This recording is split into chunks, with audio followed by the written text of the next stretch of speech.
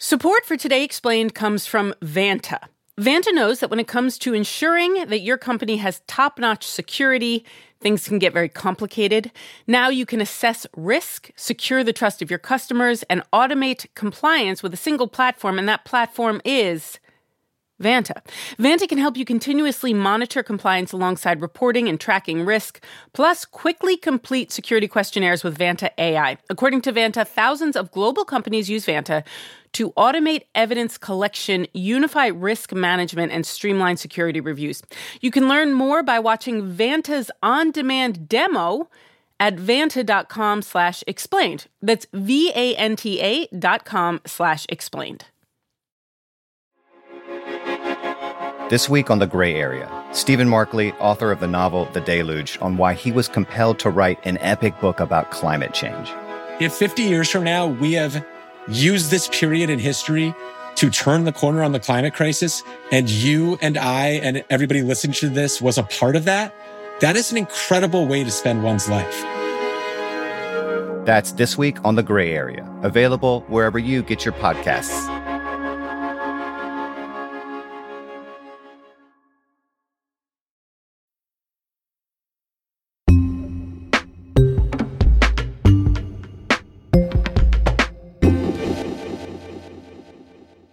It's Today Explained. I'm Sean Rameswaram, and it's October, spooky season, autumn, fall, it's all happening, and schools have been back for a whole month now. Teachers and administrators have been dealing with two huge, unprecedented challenges at once: doing live in-person school safely in a pandemic and helping kids get back on track after a year plus of quote-unquote remote learning. But now they're all back. They've been back for weeks, so it felt like a good time to ask how that experiment's going. So we sent Today Explains Miles Bryan back to school. Yeah, I went to Cramer Hill Elementary School. It's in Camden, New Jersey, just across the river from where I live in Philly. And a couple of fast facts. It's a K-8 school, so it has kids ages 5 to 13 to 14. The school has about 800 kids, and more than 90% of them are Black and Latino. Most of their families are living under the poverty line. So when you talk about kids that are at the biggest risk of learning loss during COVID, these kids are in that group. Tell us when you did your 21 Jump Street thing here. I did my 21 Jump Street thing back in late August, the first week that they were back in school. How do you get to know what we can? He's got a VIP press pass. Hi, how you doing? Thank you. Good, how? I showed up a few minutes before school started to meet up with Jessie Gismondi, Cramer Hill's principal. Good morning. I'm Jessie. Nice to meet you. In the flesh. Feel free to hand sanitize. Oh, yeah. The first thing that jumped out at me was, I was there before school even started, and even then there were already a few dozen parents and about 100 kids already queued up to go inside. They want to be with kids. They want to be with their peers. They're excited to go to lunch. They're excited for gym in a way that is tenfold, which makes the buy-in of learning even easier this year, which is awesome.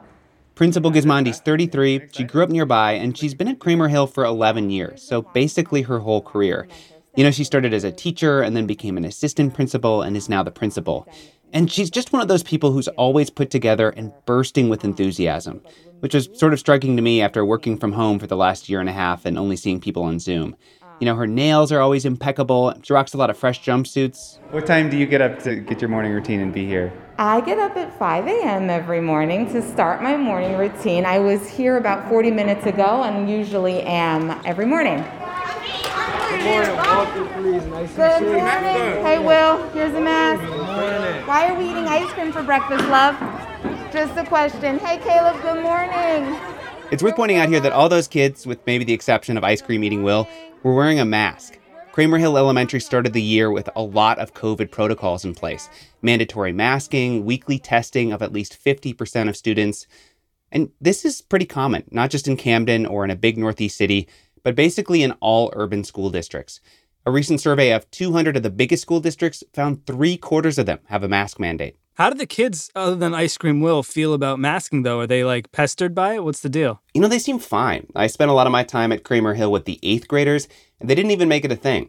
And frankly, they just seemed so stoked to be back in school. That was such a big change for the better. They weren't that concerned about still wearing masks. What were these kids' experiences with the pandemic like? Principal Gismondi said it was really tough. She told me about this moment she had in April of 2020. So that's maybe a couple weeks after schools in the state of New Jersey and the rest of the country had shut down due to COVID. And she goes into the building anyway. She goes into the school building, and she's holding this conference call with her teachers to try and figure out how the heck they're going to keep teaching these kids. And I was like telling everyone, I know we're going to be okay. I'm happy you're safe. I'm happy our kids are safe. And we're going to figure this out day by day. I hung up the phone and cried. And you know, Sean, they got through it. The Mastery Charter School Network, which runs Cramer Hill, it had some grant money that they could use to buy Chromebooks for every kid. But even with those resources, there were huge educational impacts.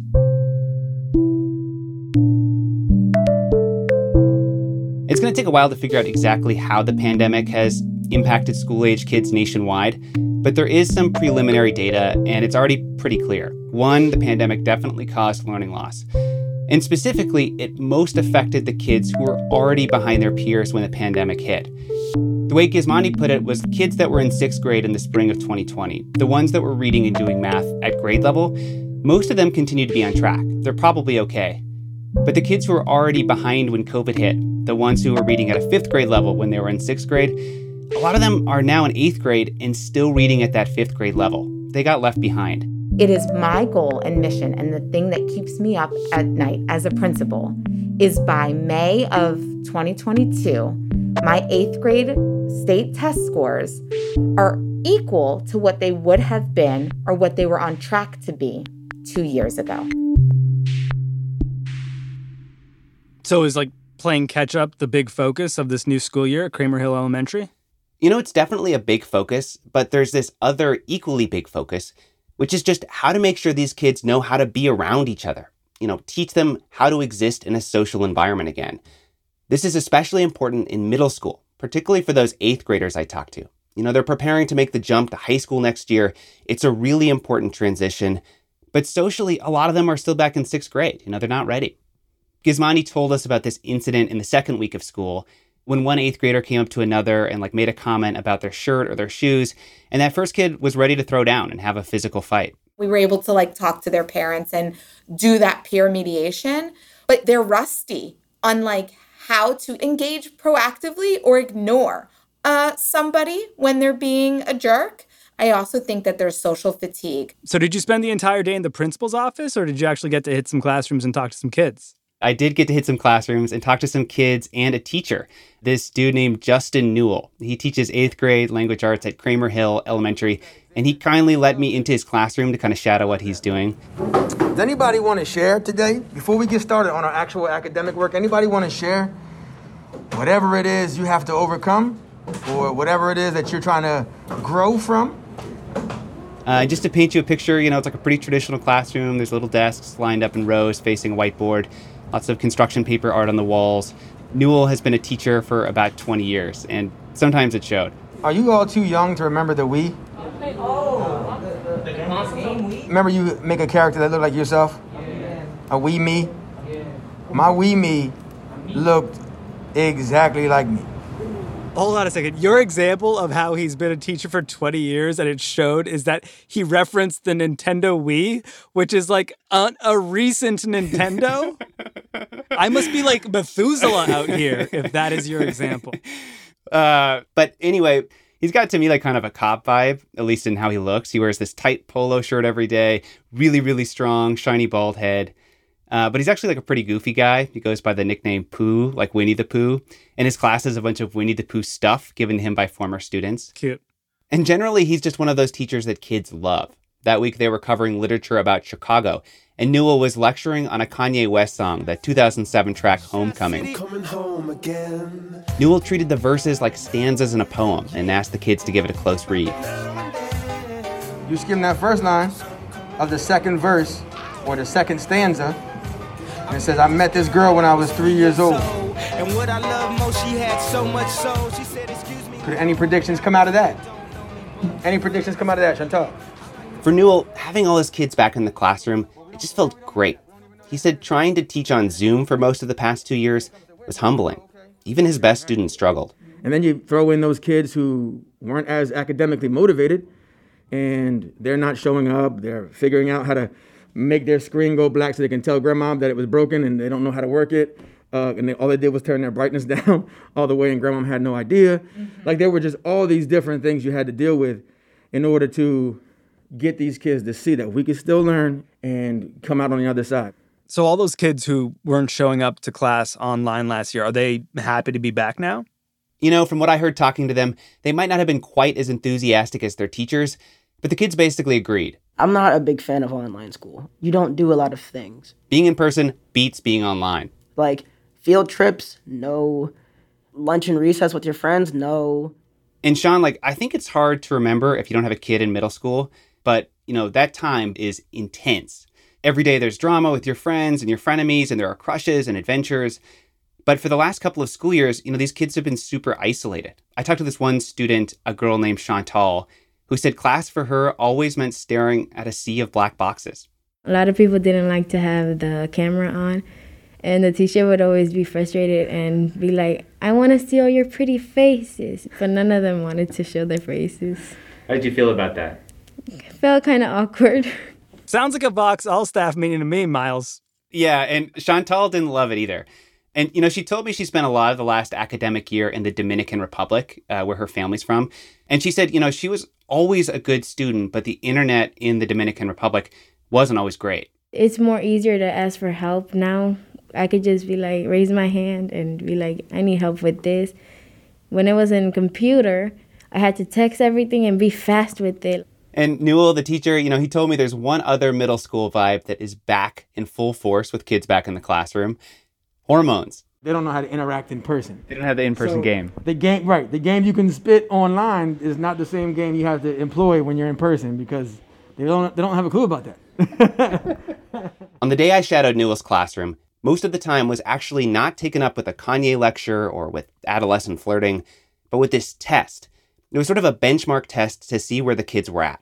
Newell says, to make sure the kids advance this year, make up those learning losses, he has to see where they're starting off. I've got a range of kids from the 4th grade reading level up to beginning or mid of where they should be in their 8th grade year.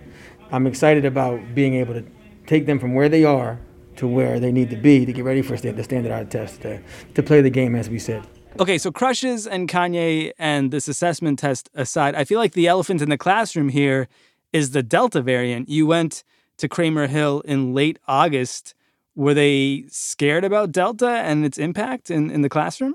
To be fair, Gismondi and Newell both talked a lot, even in that first week, about making sure kids and staff stayed safe from COVID. And like I said, there were some pretty rigorous COVID policies in place already at that time. But, in our first conversations, Newell and Gismondi were optimistic that COVID wasn't going to be as much of a foreground issue this school year.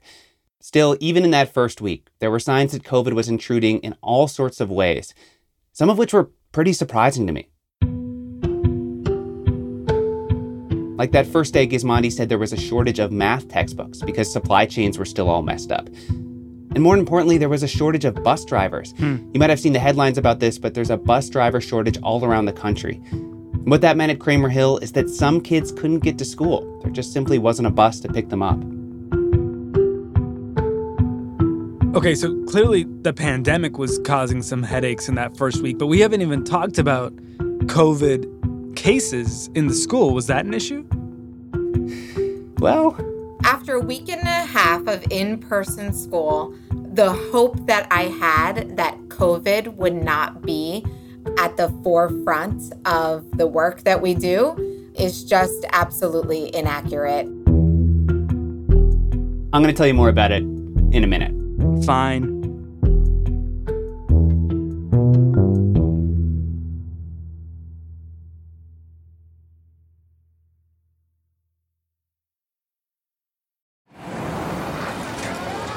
Vox Creative. This is advertiser content from NetSuite. I've never worked in media before, and it's really fun to see deals come through, especially when we signed with MKBHD and the Waveform podcast. That was one of my favorite shows on YouTube, and I've loved that we've partnered with him. I'm Christina Ho Rodriguez, and I am a senior manager of revenue accounting at Vox Media. At Vox, I'm not so siloed in my own revenue accounting department. I'm getting to see the big picture of what the company is working on. In my first year, the company went through a really big merger with another media company, and we switched from our old ERP system to NetSuite. We had to integrate NetSuite really fast. It was very user-friendly right out of the box. Over the last couple months, our team developed a new revenue reporting module that makes our reporting much faster, much more automated. I have a lot of hope with what we can do in the future with NetSuite so that we're able to optimize, make our team a lot more successful, and improve our processes. We're only as good as our best data, and NetSuite allows us to see it all. Discover the power of NetSuite, a leading cloud financial system serving more than 37,000 businesses. Download NetSuite's popular KPI checklist designed to give you consistently excellent performance absolutely free at netsuite.com/explained. That's netsuite.com/explained to get your own KPI checklist.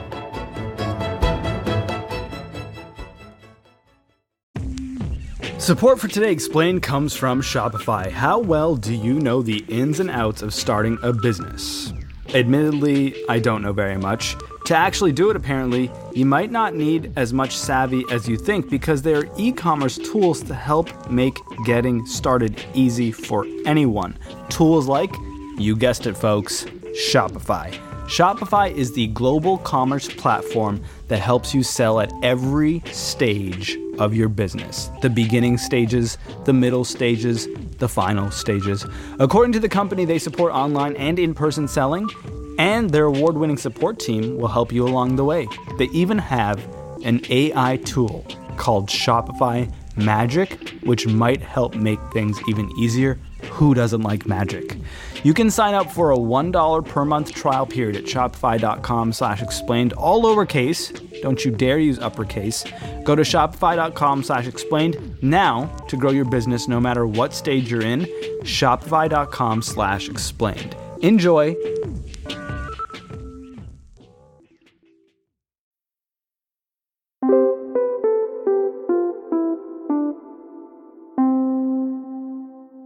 Okay, so Miles, you show up to Cramer Hill Elementary. Principal Gismondi and Mr. Newell are very optimistic. The students are stoked to be back, but then COVID rears its ugly head. What happens? Yeah, it's sort of like that meme you might have seen, My Fall Plans on the left, the Delta variant on the right. You know, the first week was the My Fall Plans half. Very rosy, pretty upbeat. But by week 2, Gismondi and Newell both seemed kind of run down. You know, Gismondi said that Monday, so the first day of the second full week of school, they found out a kid had been exposed to COVID. And it's like, of course, a kid is eventually going to get exposed. The pandemic is still very much happening. But, you know, this is the Delta variant half of the meme because this one exposure totally blows up the school's teachers and administrators' day. You know, Gismondi has to contact trace everybody who's near the kid. She has to send out notices to parents. They're freaking out. It's more than 3 feet distance. It's more than a mask. It's more than air filters.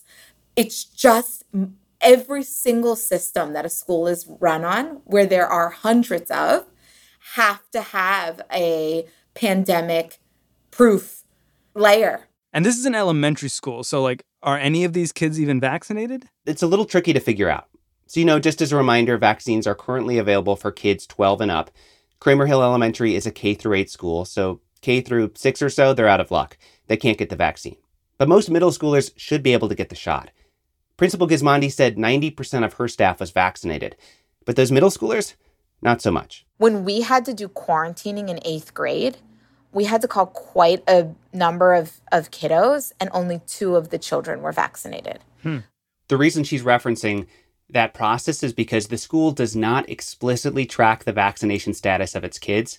But if the kid is vaccinated, they don't have to quarantine if they were exposed. It's worth pointing out that a lower vaccination rate for middle schoolers is true nationwide. Only about 45% of 12 to 17-year-olds are fully vaccinated, compared to about 66% of adults in the U.S. So the Delta variant almost immediately starts causing logistical and health concerns. What does that mean for learning, for actual education? Well, in a direct sense, it means that students who aren't vaccinated but get exposed to COVID have to quarantine, which means they have to switch back to virtual learning for up to 10 days. But even kids who aren't exposed to COVID have been struggling back in the classroom.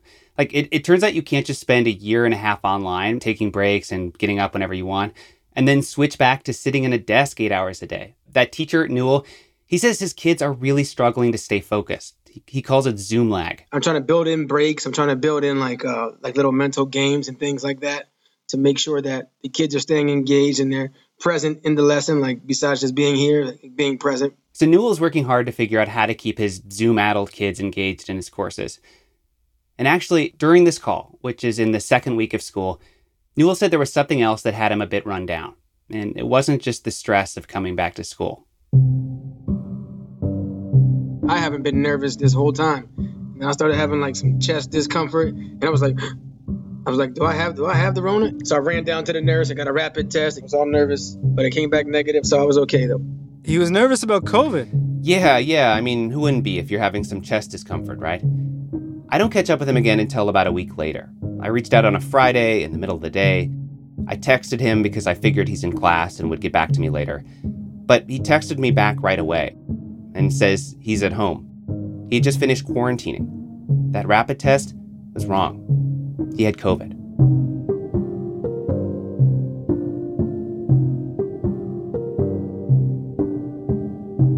When I was like 15, I had pneumonia pretty bad, and it felt very similar to that. Achy and extreme fatigue and a constant dull headache. Even if I just walked up 2 steps, I felt like exhausted. I'd have to stop halfway through and just gather myself just to go like get some juice or whatever.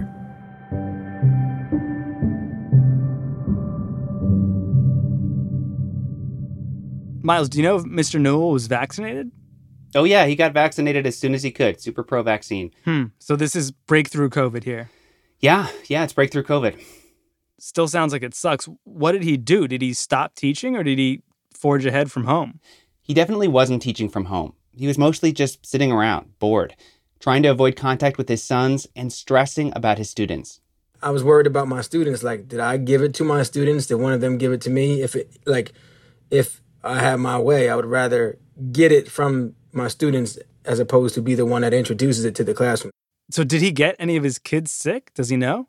Yeah, a couple of his students were out that week. And subsequently, at least half a dozen 8th graders tested positive for COVID at Cramer Hill. But Principal Gismondi said they did contact tracing and every single case had a home link. So it seems like Newell didn't get anyone sick. But Newell's case, at least to me, illustrates just how pernicious COVID's effect on even a well-prepared school can be. As I said, Newell was vaccinated. And remember, Cramer Hill tests at least 50% of its students every week. But nothing caught his case until he'd been teaching for a couple of days, potentially exposing students or other staff. Who taught his class when he was out? If you can't find bus drivers, I imagine it's also hard to find substitute teachers. He's lucky enough to have a student teacher who led the class. But he told me that he was painfully aware of all the progress his class was not making when he was out. We have a lot to do. I talked to you about like all the testing that we do in our school, so our non-testing days are at a premium. I don't really have any time to waste. I don't really have time to be sick. And we've just been talking about Mr. Newell's classroom. What's going on at the rest of Cramer Hill? Did COVID spread outside his classroom? Kids kept getting sick with COVID. 8th graders kept testing positive, and pretty soon after Newell was sick, the entire 8th grade had to quarantine for a day to try and slow the spread. As of late September, they were back in the classroom. And the last time we interviewed Principal Gismondi, around that time, she took pains to point out that the COVID positive rate at Cramer Hill is just 1.5%. So only 1.5% of the tests they do come back positive. But even so, fear of catching and spreading COVID is having all these ripple effects that just affect the whole school, not just the kids and staff who have to quarantine or get sick, like attendance. Every year, on average, for the last 3 years before COVID, we had 93% daily attendance. This year, we cannot get above 90%. And I know that those 3% sound small, but I want to call them out as this example of my fear that we're going to be constantly 3 to 5% shy of everything because parents are keeping their kids home when they're sniffly. This stuff adds up. I mean, it adds up for the students, and obviously it adds up for these teachers and administrators who never signed up to be pandemic warriors. I wonder, for people like Principal Gismondi or Mr. Newell, how do they feel about their positions right now? I talked to Newell about this. I asked him about how he was feeling about his vocation after getting COVID. I asked if he was questioning anything. And he said no. He told me that going all in as a teacher means accepting big sacrifices and a certain level of risk that other professions might not. And he made this comparison that sort of surprised me. He compared COVID to the pandemic of gun violence in schools. If it wasn't this, we'd be having lockdown drills and have to worry about classroom shooters and things like that. When you're in this game, like, you don't think about that kind of stuff. You just think, these are my kids, these are my babies, these are who I have to get to the next phase. And it just so happens that my next phase is getting them in high school, which is extremely pivotal. So it sounds like Mr. Newell's just a bit of a hero here, but surely not every teacher out there in the country is having the same experience. I mean, I know a public school teacher who's considering quitting because she just doesn't feel safe and wants to protect her family. How does the Cramer Hill experience compare to the rest of the country right now? You know, what happened at Cramer Hill is actually pretty average.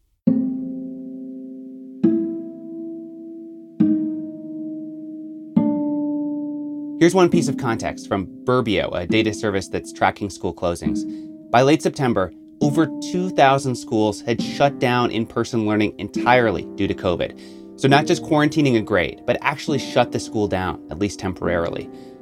What happened at Cramer Hill, what Newell and Gismondi and those kids went through, it's tough. It's a struggle. They shouldn't have had to deal with it. But every parent should be prepared for something like that this year. Where I landed after spending a couple of weeks with Gismondi and Newell is that their school, Cramer Hill, it's doing nearly everything right in terms of returning to school during the pandemic. They have masks, they have testing, the adults are getting the vaccines, they've had relatively few cases so far. But even so, COVID has crept into pretty much every aspect of how the school operates, and it's made it all way harder. And that burden is just so brutal for teachers and administrators and students to have to be dealing with right now, considering how much ground they have to make up from the last 2 years. One of the last times I talked to Gismondi, she told me she'd pegged her hopes for a more normal year on sometime this fall, when the federal government is expected to approve vaccines for kids under 12. I really hope that by November, we're feeling at some plateau and some predictable cadence, because the unpredictability is a roller coaster that I'm ready to get off. Getting the families of those kids to take the vaccine, that'll be a whole nother challenge.